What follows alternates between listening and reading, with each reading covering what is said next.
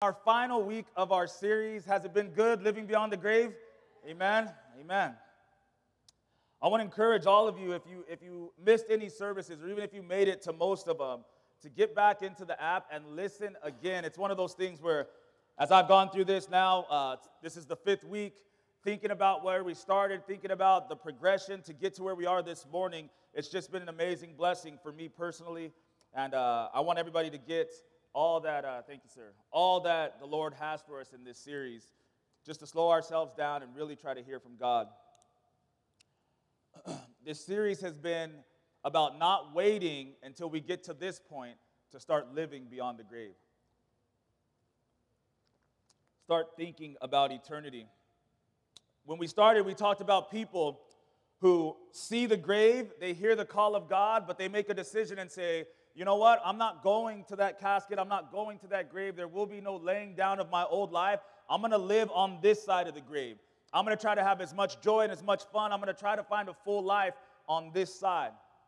And we talked about the challenges with that and where that inevitably ends you. We talked about another group of people, the second group of people who say, you know what, without God there's no hope. I've got to get to that casket. I know I have to lay my old life down. I know that it's something I have to do. And they come to the grave, they come to the casket, they get in, they say, Lord, I'm laying down my old life, but then they live there. They live in the grave. They live in the casket. They never get up and start living beyond the grave. They just lay down their old life, but there's no new life, and there's no new hope. And ultimately, that third group of people that we've been talking about is what we've been encouraging all of us to be, people that would say, I know I'm not going to find life and hope and love and joy and restoration and forgiveness over here. I know I have to come to the cross. I have to come to the grave. We get into that grave, but we expect to be resurrected. We came out of Easter learning about resurrection. We expect to come out of that and into new life. That group of people says, I see the grave, but I also see some hope on the other side of it. I see life on the other side of it. I see joy on the other side of it. Coming to the grave is not easy for anybody. It don't matter who you are, it don't matter how you were raised, laying your life down is difficult. Jesus says, I lay my life down, but I take it back up again. And the same spirit that was in him is in us, all who believe, to take life back up and begin living it. Our two prayers for this series have been, number one, Lord, let us beware of a Christianity where you do all the dying, right? We don't want to be the types of Christian that says, Jesus lays his life down. Jesus overcomes sin. Jesus has the victory. No. We have to die too. Things that we want have to be laid down. Things that we used to do, we cannot do them anymore. We have to die. Relationships that are unhealthy, we have to let them die.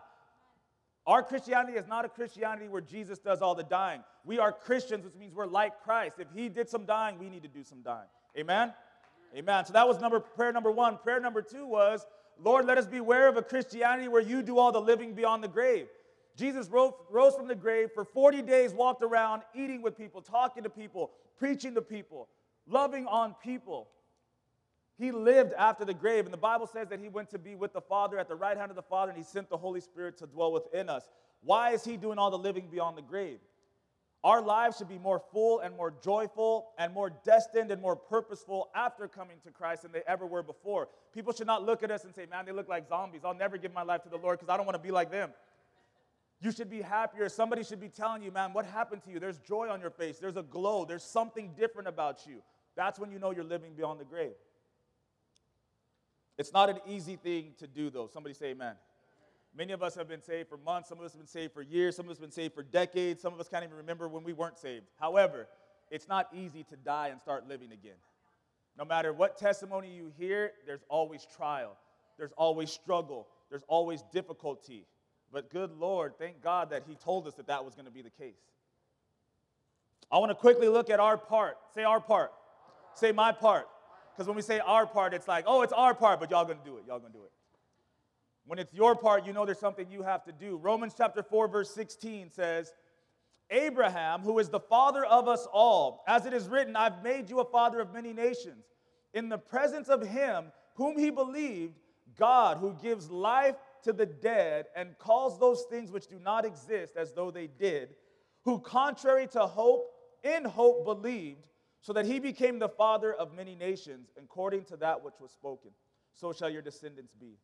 And not being weak in faith, he did not consider his own body already dead since he was about 100 years old, and the deadness of Sarah's womb. He did not waver at the promise of God through unbelief, but was strengthened in faith, giving glory to God and being fully convinced that what God had promised, he was also able to perform. And therefore it was accounted to him for righteousness. Now it was not written for his sake alone that it was imputed to him, but also for us. It shall be imputed to us who believe in him, who raised up Jesus our Lord from the dead, who was delivered up because of our offenses and was raised because of our justification. This story is telling you about Abraham and telling you about his faith and telling you that even when there was no reason to hope, he hoped. Even when his body was already dead, he believed that life could come from it. Not because of something that he was going to do, but because of he who made the promises. Verse 17 said, God who gives life to the dead and calls those things which do not exist as though they did. One of the things that I love to do is I believe in you guys. I believe in the power of God in your life. I believe in the power of God in my life. When we look around at each other, we need to be speaking more life into each other. You are going to have destiny. You are going to have a strong marriage. You are going to go to college. You are going to have a career and not just a job. You are going to have love. You are going to have restoration, right? God says that he calls the things that do not exist as though they did. He's not just making stuff up so you feel better. He already sees the end. He knows that these things are possible. I love that about him. He gives life to the dead and calls those things which do not exist as though they did. Verse 18 said that Abraham believed contrary to hope, in hope he believed. Does that make sense? Contrary to hope, in hope he believed. There's absolutely no reason why something good should come out of this, but because you know the one who is good, you believe that something good is going to happen, right? You ain't got no job, but you're planning a vacation next year. That's contrary to hope, right? You have no reason to think you're going anywhere. You don't have a job. You don't have any savings. You've never been anywhere in your life. But contrary to hope, you believe in hope because Jesus says, you know what? I'll set you free. I'll bless you. I'll give you the desires of your heart. Abraham said, contrary to hope. When people tell you, why are you still doing that? Why are you still going to that church? Why are you still thinking God's going to restore your marriage? Why are you still thinking your kids are going to make it? Don't tell me about what's not going to happen. Contrary to hope, whatever you see with your eyes, I see something different. That's our part. The last one, verse 20 and 21 said, Abraham did not waver at the promise of God through unbelief, but he was strengthened in faith, giving glory to God and being fully convinced that what he had promised, he was also able to perform. We cannot waver at the promises of God. We have to believe what God tells us is going to happen is actually going to happen. And the ultimate faith is this. If you believe with all your heart and you do not waver that what he promised he's able to do, he promised me that when I die, I will be raised from dead. He promised me that I'm going to spend eternity in heaven with my children. He promised me that my wife is going to enter into the gates of heaven and we are going to be together again, which means I don't care what happens in this earth. I'm going to do everything I can to love her, everything I can to love my children, but we see tragedy happen. We see pastors like Greg Laurie lose his son. He doesn't lose his faith. You know why? Because he believes that whatever God has promised, God is capable of doing. We see parents who have lost children, but they still faithfully serve the Lord instead of turning their back on God. It's not because they're not hurt. It's not because there's not pain. The reason they do that is because they believe that whatever God has promised, he's capable of doing. What has he promised you? What are you holding on to? What has he promised that he's already made good on? I don't know about the rest of you, but he promised me that I wouldn't be addicted anymore. He promised me that I wouldn't be an adulterer. He promised me that I could be a faithful husband. He promised me that I could preach his word. He promised me that I could be a father when I didn't have one growing up. And he's already made good on those promises. So what makes me think he won't make good on this one? What makes me think he won't make good? So let's look at his part. 1 Peter chapter 1, verse 3 says, Blessed be the God and Father of our Lord Jesus Christ, who according to his abundant mercy has begotten us again. Say again. Begotten us again to a living hope through the resurrection of Jesus Christ from the dead. When you've been begotten again, what that means is that you've been born again. To an inheritance, incorruptible and undefiled, that does not fade away, and it's reserved in heaven for you. We are kept by the power of God through faith for salvation, ready to be revealed in the last time. In this you greatly rejoice, though now for a little while, if need be, you've been grieved by various trials, that the genuineness of your faith, being much more precious than gold that perishes, though it's tested by fire, it may be found to praise, honor, and glory at the revelation of Jesus Christ, whom having not seen, you love. Though now you do not see him, yet believing you rejoice with joy inexpressible, full of glory, receiving the end of your faith, which is the salvation of your souls. Of this salvation the prophets have inquired. They've searched carefully, who prophesied of the grace that would come to you, searching what manner of time the Spirit of Christ who was in them was indicating. That's 1 Peter chapter 1, verse 3 through 11. Amazing what God says here about your future and about my future. Verse 3, he's begotten us again to a living hope through the resurrection of Jesus Christ from the dead. Our hope is alive. We don't serve a dead God. We don't come to a funeral like we talked about last week. I ain't here for a funeral to mourn over the death of Jesus. I have a living hope. I come to praise the living God who rose from the dead and waits for me in heaven and is preparing a place for me. I have an inheritance, right? I'm no longer the child of just Nate and Peaches, right? That struggled and separated and didn't leave an inheritance for me. I have a new father. I've been begotten again to a living hope, and now I have an inheritance of righteousness and destiny and eternity. And I can have a new lineage that I lay for my children. That's what he says here. I've been begotten again to a living hope. Verse 5 says, we are kept by the power of God through faith for salvation. You know what that means? It ain't up to you to stay saved. It says that once you give your life to the Lord, once you put your faith in Jesus, you become kept by his power. You can't escape if you wanted to, right? That's why with the prodigal son, he had to come back home to the Father. He couldn't have stayed gone even if he wanted to. If our salvation was dependent upon us continuing to be good, nobody would be saved. It's important for you to understand that your faith is what activates your salvation, right? You have to believe in Jesus and what he said. But from that very moment, you are in his hand, and he will not let you go. He loves you so much, he'll never let you go. Jesus, before he went back to heaven, before he was crucified, he was praying to the Father. And you know what he told the Father? He said, of everyone that you gave me, I've lost none. I've lost none. And this is the same Peter that said, I don't know him a few hours later. I'm not one of him. He's not my Lord and he's not my Savior, right? But Jesus said, they're in my hand. I've lost none. What an amazing thing. We are kept by the power of God through faith for salvation. Verse 6 and 7, now for a little while, if need be, you have been grieved by various trials, that the genuineness of your faith, being much more precious than gold that perishes, though it is tested by fire, that it may be found to praise, honor, and glory at the revelation of Jesus Christ. What this means is when you're going through it, it's just for a little while and it's part of God's plan for your life. A lot of us think that when we come to the Lord, right, that everything's going to be peaches and cream. It's not. It's still going to be hard. You're still going to struggle. You're still going to fall. You're still going to make bad decisions. The enemy is still going to attack you. Things that you thought were going to be restored are not going to be restored right away. And God says, prepare for this. You know why? He says, it's just for a little while. I'm just testing your faith. It's like gold. It comes out of the mountain. It's got a bunch of impurities in it, right? A bunch of non-gold in it. And what do we have to do to purify it? We put it through the fire. And all that is perishable, all that is not gold, will wither away and be burned away and die. And you'll have this clump of gold, pure solid gold left over. What God is saying, the same is true for you and I. There's a bunch of things in our life that have to be burned away. And the only way to do that is for him to put us through the fire. And he says, don't worry about it. Listen, now for a little while, if need be. I love the if need be. You know what that means? He says, if you want to lay it down yourself, I won't put you through the fire. But if you want to hold on to it, get ready. I'm about to turn it up.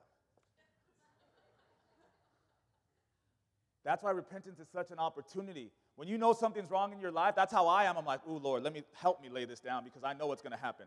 I've been in the fire before. I want to lay it down on my own, Lord. Help us, Lord. Finally, verse 9 said that I am and you are receiving the end of your faith, which is the salvation of your souls. When we talk about living beyond the grave now, what verse 9 means is this. In this process of putting our faith in Christ, God holding us with his power, us going through trials and tribulations, right? knowing that it's perfecting us and purifying us. It says that when you do this, right now, you are receiving the end of your faith, which is the salvation of your souls. What that means is you don't have to wait to get into the grave to start living beyond the grave. You don't have to wait until you're at a funeral service and you're the one in the casket and we're trying to see who's going to show up. Is the Lord going to open the gates and welcome you in, or is the grim reaper going to use you to get others? What God is saying is, why would you wait for that? Why would you wait till the end? He said, if you do what I'm telling you to do, you receive the end of your salvation of your soul right now. However old you are right now, however much life you have left in you, you can have your salvation now. You can have that process of living beyond the grave now. Then he says, verse 10, that salvation that we're talking about this morning, he says that prophets have looked into it. They've inquired and they've searched and they've prayed and they've asked God. And he says that it's coming to you guys. It's coming to me. With the time that I have left with you guys this morning, I want to tell you a story about two prophets. It connects with living beyond the grave, and it shows how what they were seeking and what they were proclaiming to be true, how it really has come to us. The definition of a prophet, if you don't know, is a person who speaks by divine inspiration or has the interpreter through whom the will of God is expressed. So God speaks through them,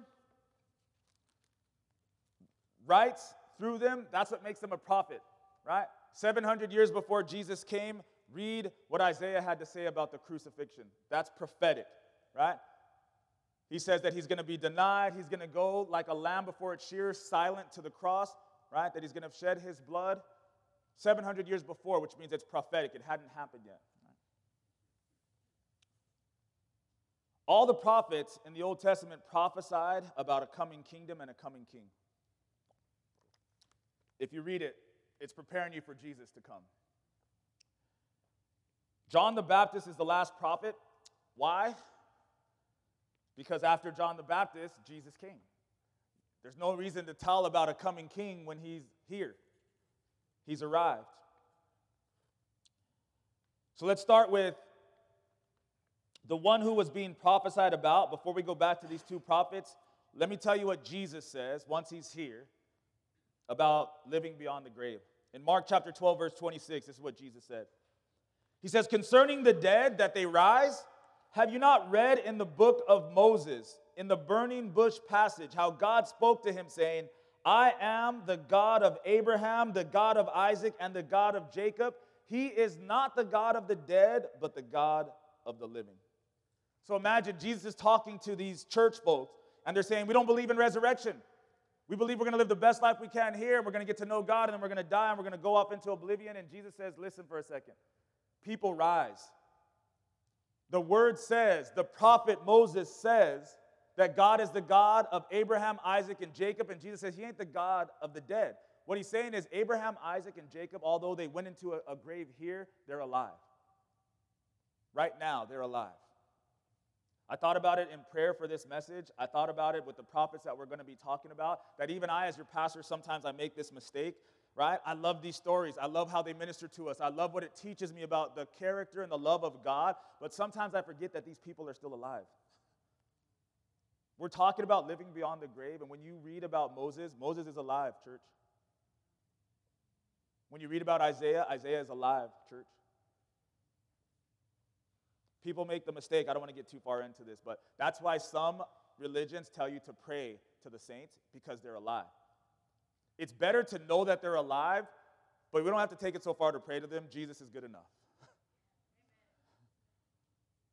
So the story I want to tell you guys about this morning is about two prophets, one named Elijah and the other named Elisha.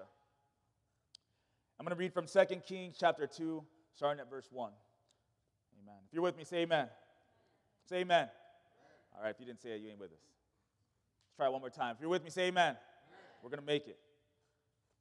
2 Kings chapter 2, verse 1, it came to pass when the Lord was about to take up Elijah into heaven by a whirlwind, that Elijah went with Elisha from Gilgal. Then Elisha said to Elisha, stay here, please, for the Lord has sent me on to Bethel. But Elijah said, as the Lord lives and as your soul lives, I will not leave you. So they went down to Bethel. Now the sons of the prophets who were at Bethel came out to Elisha and said to him, do you know that the Lord will take away your master from over you today? And he said, yes, I know. Keep silent. Then Elijah said to him, Elisha, stay here, please, for the Lord has sent me on to Jericho. But he said, as the Lord lives and as your soul lives, I will not leave you. So they came to Jericho. Now the sons of the prophets who were at Jericho came to Elisha and said to him, do you know that the Lord will take away your master from over you today? So he answered, yes, I know. Keep silent. Then Elijah said to him, stay here, please, for the Lord has sent me on to the Jordan. But he said, as the Lord lives and as your soul lives, I will not leave you. So the two of them went on, and 50 men of the sons of the prophets went and stood facing them at a distance, while the two of them stood by the Jordan. Now Elijah took off his mantle, rolled it up, struck the water, and it was divided this way and that, so that the two of them crossed over on dry ground. And so it was, when they had crossed over, that Elijah said to Elisha, ask, what may I do for you before I'm taken away from you? Elisha said, please let a double portion of your spirit be upon me. So he said, you have asked a hard thing, but nevertheless, if you see me when I'm taken from you, it shall be so for you. But if not, it shall not be so. Then it happened, as they continued on and talked, that suddenly a chariot of fire appeared with horses of fire, and it separated the two of them. And Elijah went up by a whirlwind into heaven. And Elisha saw it, and he cried out, my father, the chariot of Israel and its horsemen. So he saw him no more. And he took hold of his own clothes, and he tore them into two pieces. He also took up the mantle of Elisha that had fallen from him, went back and stood by the bank of the Jordan. Then he took the mantle of Elijah that had fallen from him, and he struck the water and said, where is the Lord God of Elijah? And when he also struck the water, it was divided this way and that, and Elisha crossed over. Now when the sons of the prophets who were from Jericho saw him, they said, the spirit of Elijah rests on Elisha. And they came to meet him and bowed to the ground before him. Then they said to him, look now, there are 50 strong men with your servants.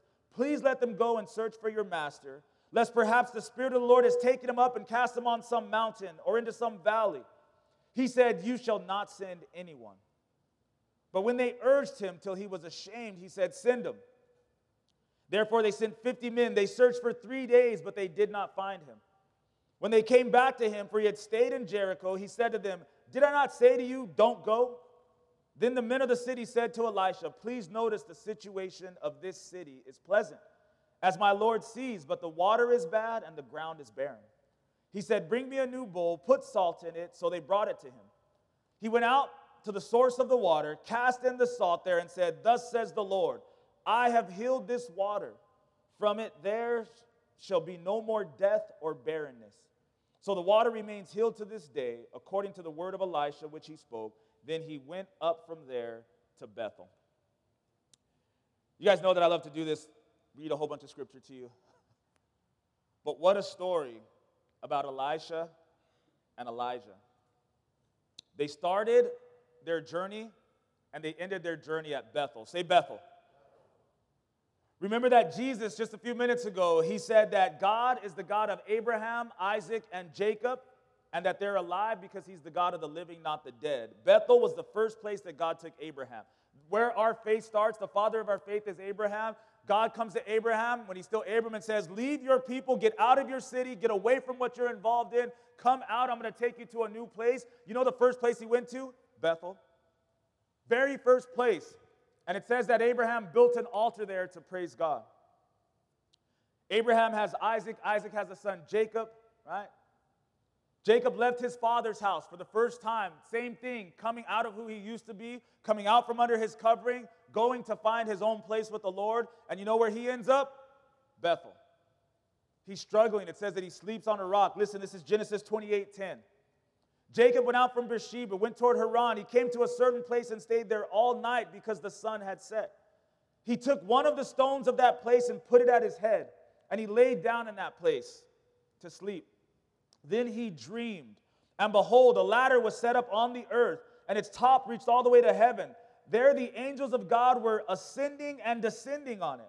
Behold, the Lord stood above it and said, I'm the Lord God of Abraham your father and the God of Isaac. The land on which you lie I will give to you and your descendants. Your descendants shall be as the dust of the earth, and you'll spread abroad to the west and the east, the north and the south. You and your seed and all the families of the earth shall be blessed. Behold, I am with you, and I will keep you wherever you go. I will bring you back to this land, for I will not leave you until I've done what I have spoken to you. We talked about the promises. Then Jacob awoke from his sleep and said, surely the Lord is in this place, and I didn't know it.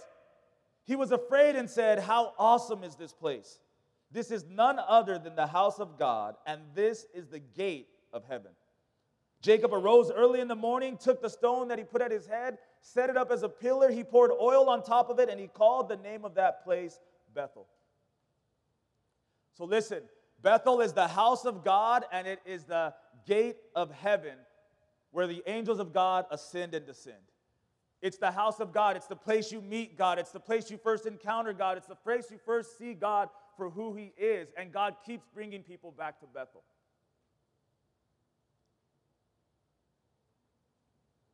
Jesus is calling disciples. And he calls a man named Nathanael, which I think is a great name. Those of you that don't know, it's my first name.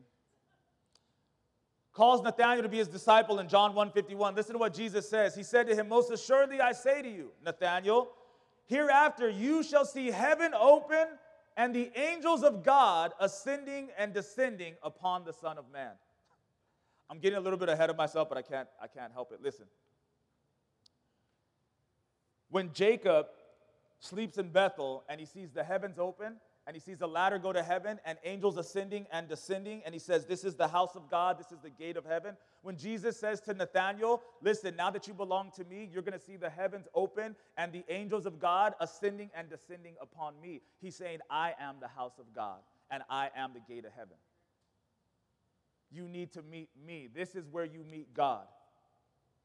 This is where you see him for who he is. This is where heaven is opened up to you, and you cannot get into heaven without me because I'm the gate. That's why he says in John 14:6, I'm the way, the truth, and the life, and nobody comes to the Father except through me. I'm the gate, he says. Elijah and Elisha, they leave from Bethel, right? And he's testing him. Elijah has a disciple named Elisha, and he's testing him. Just stay here. Oh, you don't have to come on outreach, bro. It's all right. I'll catch you next week. Oh, no, don't worry about it, man. Hey, sis, don't worry. Tuesday night, we have women's Bible study. If you can't make it, it's all right. Don't even worry about it. Just go ahead and stay here. Listen, Elijah is saying that to Elisha. He's saying, just stay here. It's all right. Just stay here. You'll be fine. But Elisha is smarter than that. He knows this is where I connect with God. I'm not leaving your side. And he followed him. They go on from Bethel to Jericho. Jericho represents the place where there's no victory without a supernatural move of God. We have a Jericho conference coming up in August. We do it every year. Jericho represents what you cannot do on your own, and God has to do it or there's no hope for you. Everybody has a Jericho. Everybody has one. Everybody has at least one. We all have the same one, and then we all have like an additional different one. If you think you don't, believe me, yours is big. Listen, Joshua chapter 5, it's coming up to Jericho. Joshua cannot have victory over the city. It says, it came to pass when Joshua was by Jericho, he lifted up his eyes and looked, and behold, a man stood opposite him with his sword drawn in his hand. Joshua went to him and said, are you for us or are you for our adversaries? And he said, no, but as the commander of the army of the Lord, I have now come. This is Jesus appearing in the Old Testament. Jesus comes not just as a lamb, he comes as the commander of the Lord's army with his sword drawn, right? He comes and he says, no, I'm here to fight the battle you can't fight. You've been winning some battles on your own, but Jericho, you have no hope unless I come and win for you. When I say that we all have the same Jericho, and then we have other ones, the same Jericho we all have is the fight for our salvation and for eternity. You cannot win that on your own. None of you are good enough, and I'm not good enough. None of us can make up for the things that we've done. Unless Jesus does a supernatural work and saves us and forgives us, there's no hope for us in that Jericho.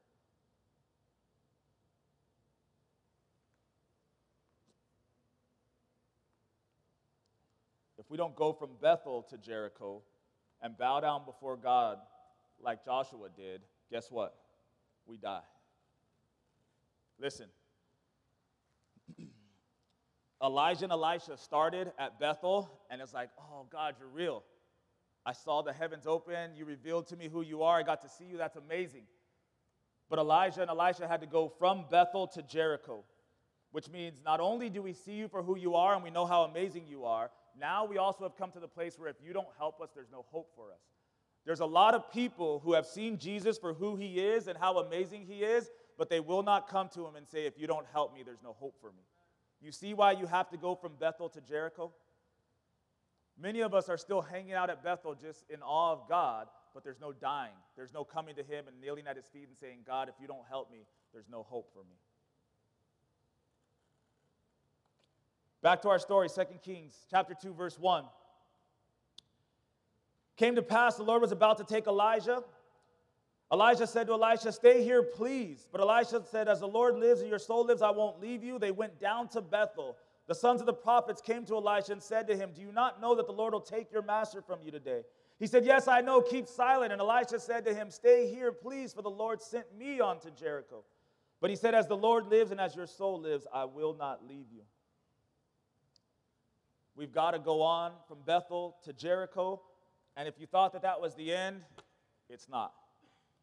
It's hard enough to go from Bethel to Jericho, and then Elijah says to his disciple, we haven't gone far enough.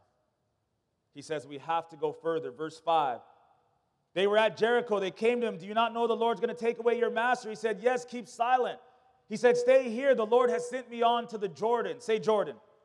But he said, as the Lord lives, as your soul lives, I will not leave you. And the two of them went on. 50 men of the sons of prophets stood facing them at a distance, while the two of them stood by the Jordan. Elisha took off his mantle, rolled it up, struck the water, and it was divided this way and that the two of them crossed over on dry land. The Jordan represents baptism. The Jordan is where people were baptized. If you read through the New Testament, it says John the Baptist was at the Jordan baptizing people. Why? It's not good enough just to come to Bethel and see God for who he is and realize that he exists and realize that there are angels and demons and realize that there is heaven and hell and realize that you're going to spend eternity somewhere. You have to go on from Bethel to Jericho and say, God, I'm trying to get in, but I can't. I'm trying to be saved, but it doesn't work. I'm trying to change my behavior on my own, and I've had no success. I'm at a Jericho. Lord, will you help me? Will you give me entrance? Will you open the gates? And then Jesus says, yeah. That's what I came to do. I'll open the gates for you. But here's the thing. In order to walk in, you've got to be baptized. You can't just have me open the gates and you tiptoe on in like, thanks, Lord. No. The only way in is to die. I've got to give you new life. Remember it said you've been begotten again? You don't get to be born again unless you've died. Jordan is the place of baptism. Matthew 3:13, Jesus came from Galilee to John at the Jordan to be baptized by him. And John tried to prevent him, saying, I need to be baptized by you. That's why he's a prophet. He understands that he has to be baptized, right? He says, I need to be baptized by you, and you're coming to me? Jesus answered and said to him, permit it to be so now, for this is fitting for us to fulfill all righteousness. Then he allowed him, and when he had been baptized, Jesus came up immediately from the water, and behold, the heavens were opened to him, and he saw the Spirit of God descending like a dove and alighting upon him. Jesus says, listen, it's got to be done. It's got to be fulfilled. The people in 2017 in that church in Brea, they need to see that the same way I was baptized, they need to be baptized. They need to see that the same way I had to come to the Jordan, right, and be completely submitted and submerged, they have to come to the Jordan and be completely submitted and submerged. And then when they're raised in newness of life, the Holy Spirit will descend and alight upon them too. John's saying, I don't need to do this. I need to be baptized by you. He says, oh no, we need to do this. We go from Bethel to Jericho to the Jordan. Any one of those that are missing, and this is where we end up. He says, I'm the way, the truth, and the life. I'm laying it out for you what has to happen. Paul says this in Romans 6:3. Do you not know that as many of us as were baptized into Christ Jesus were baptized into his death? Therefore, we were buried with him through baptism into death, that just as Christ was raised from the dead by the glory of the Father, even so we also should walk in newness of life. For if we've been united together in the likeness of his death, certainly we also should be in the likeness of his resurrection. Knowing this, that our old man was crucified with him, that the body of sin might be done away with, that we should no longer be slaves of sin. For he who has died has been freed from sin. If we died with Christ, we believe that we'll live with him, knowing that Christ, having been raised from the dead, he dies no more. Death no longer has dominion over him. For the death that he died to sin once for all. But the life that he lives to God. Likewise, you also reckon yourself to be dead to sin, but alive to God in Christ Jesus our Lord. Do not let sin reign in your mortal body, that you should obey it in its lust. And do not present your members as instruments of unrighteousness to sin, but present yourselves to God as being alive from the dead. That's what baptism means. We're now alive from the dead. So many of us need to be spiritually baptized. And when we do that, we'll be willing to run to our physical baptism. You'll be looking for water, like, Lord, please. Now that I've been spiritually baptized and I understand that I had to go from Bethel to Jericho to the Jordan, I've been baptized, I'm done with my old life. I'm not going to let sin rule and reign in my life. I'm going to be raised in newness of life, not in my own power, but the power of God. It will not be hard to say, when would you like to be baptized in some water, in a pool, at the beach? You'll be asking for it. You'll be running for it. You want on the outside what has happened on the inside. So I'm going to close with this morning. It feels like the most fitting verse to end our series on living beyond the grave. Now that Elijah and Elisha, they've been to and through Bethel, they've been to and through Jericho, and now they've been to and through the Jordan. 2 Kings chapter 2, verse 11 says this, then it happened. Say, then it happened. Isn't that great? If you've been waiting for some stuff to happen, you've been through all these places?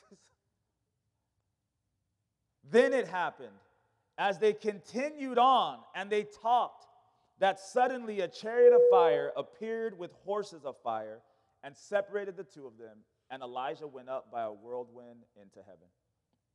See, the promise that God makes is that because of Jesus, we get to go to heaven. That's the promise, that you don't have to worry about dying. You don't have to worry about dying and going to hell. Because of Jesus, and if you're willing to go through what he tells you you have to go through to come to him, you get to go to heaven. Remember, a prophet is someone who speaks by divine inspiration and tells us what's going to happen. The story that we read in 2 Kings about Elijah and what he's talking about with his disciple Elisha, to me it just clearly expresses what the will of God is for his disciple, and it clearly expresses what the will of God is for you and I. Right? He's about to leave his disciple. He knows God. He's filled with the Spirit of God. He's about to be taken to heaven. You know what he's thinking? I've got to tell this young man how to get here. I've got to tell him what it takes. He's been walking with me. He's been seeing things. He's not who he used to be, but he has to know. And he tells him, we're going to Bethel, we're going to Jericho, and we're going to the Jordan. And then he's a prophet, and the reason it's in the Bible is so that we can know what we have to do to get there. Elijah saw it. He knew it already. He believed it. He proclaimed it, and then he experienced it. In an instant, he was taken to heaven, and he began living beyond the grave. He didn't even experience death. He didn't experience it. He never went to the grave. He never had to suffer that body breaking down on him. Straight to heaven. Jesus says this, John chapter 14, verse 2. Jesus says, in my Father's house, there's many mansions. If it were not so, I would have told you. I'm not a liar, he says, right? He says, I go to prepare a place for you, and if I go to prepare a place for you, I will come again and receive you to myself, that where I am, there you may be also, and where I go, you know, and you know the way. I can hear Jesus, I can hear his Spirit definitely speaking to me and speaking to us, but if you go back to Elijah and Elisha, can't you hear him saying that to him? Hey man, I prepared a place for you. I prepared a place for you. He says, come on home. Sends a chariot of fire to pick this man up because he understood Bethel, Jericho, and the Jordan He said, that's it. It's time for you to come on home. You don't have to worry about death. You haven't lived your life in fear. You've lived your life with power and with confidence and proclaiming the truth about who I am. He says, the place that I prepared for you, come on. It's ready for you. Come on home. Worship team, would you come? Would the rest of us just stand for a minute? And as you think about where you are with the Lord right now,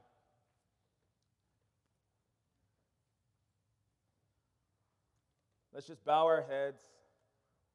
Allow me to pray for just a moment about Bethel, about Jericho, and about the Jordan. The place that we've come to encounter God. Heads are bowed, eyes are closed. You've come whenever it was and you met God, you were introduced to him. Somebody told you a story about Jesus. Something has happened that would even lead you into a building like this where you've come to some type of understanding or awareness about God, about creation, about the need of a Savior, why somebody would have to come and lay their life down, why somebody would have to bleed to wash us clean. The question this morning is, after that, have you been to Jericho? Have you been to Jericho? Come to that place where you say, Lord, I can go no further than I've come. I've tried my best. I've tried my hardest. This is as good as it gets for me, and I know it's not good enough. I had victory over this. I had victory over that. I stopped certain things in my life. I've gone in a new direction. I'm going to church consistently. But yet, the one thing that you need most, which is to be born again and to have new life and to have your sins cast as far as the east is from the west and to really start over, not to cover things up, not to try to just make a turn and go in a new direction, but to really start over. You're at that Jericho and you've realized, oh, Lord, without you, there's no hope. There's no victory here. Jesus says the answer is baptism. The answer is to lay down your life completely. Don't wade into this water. Don't swim around until your body feels comfortable in the water.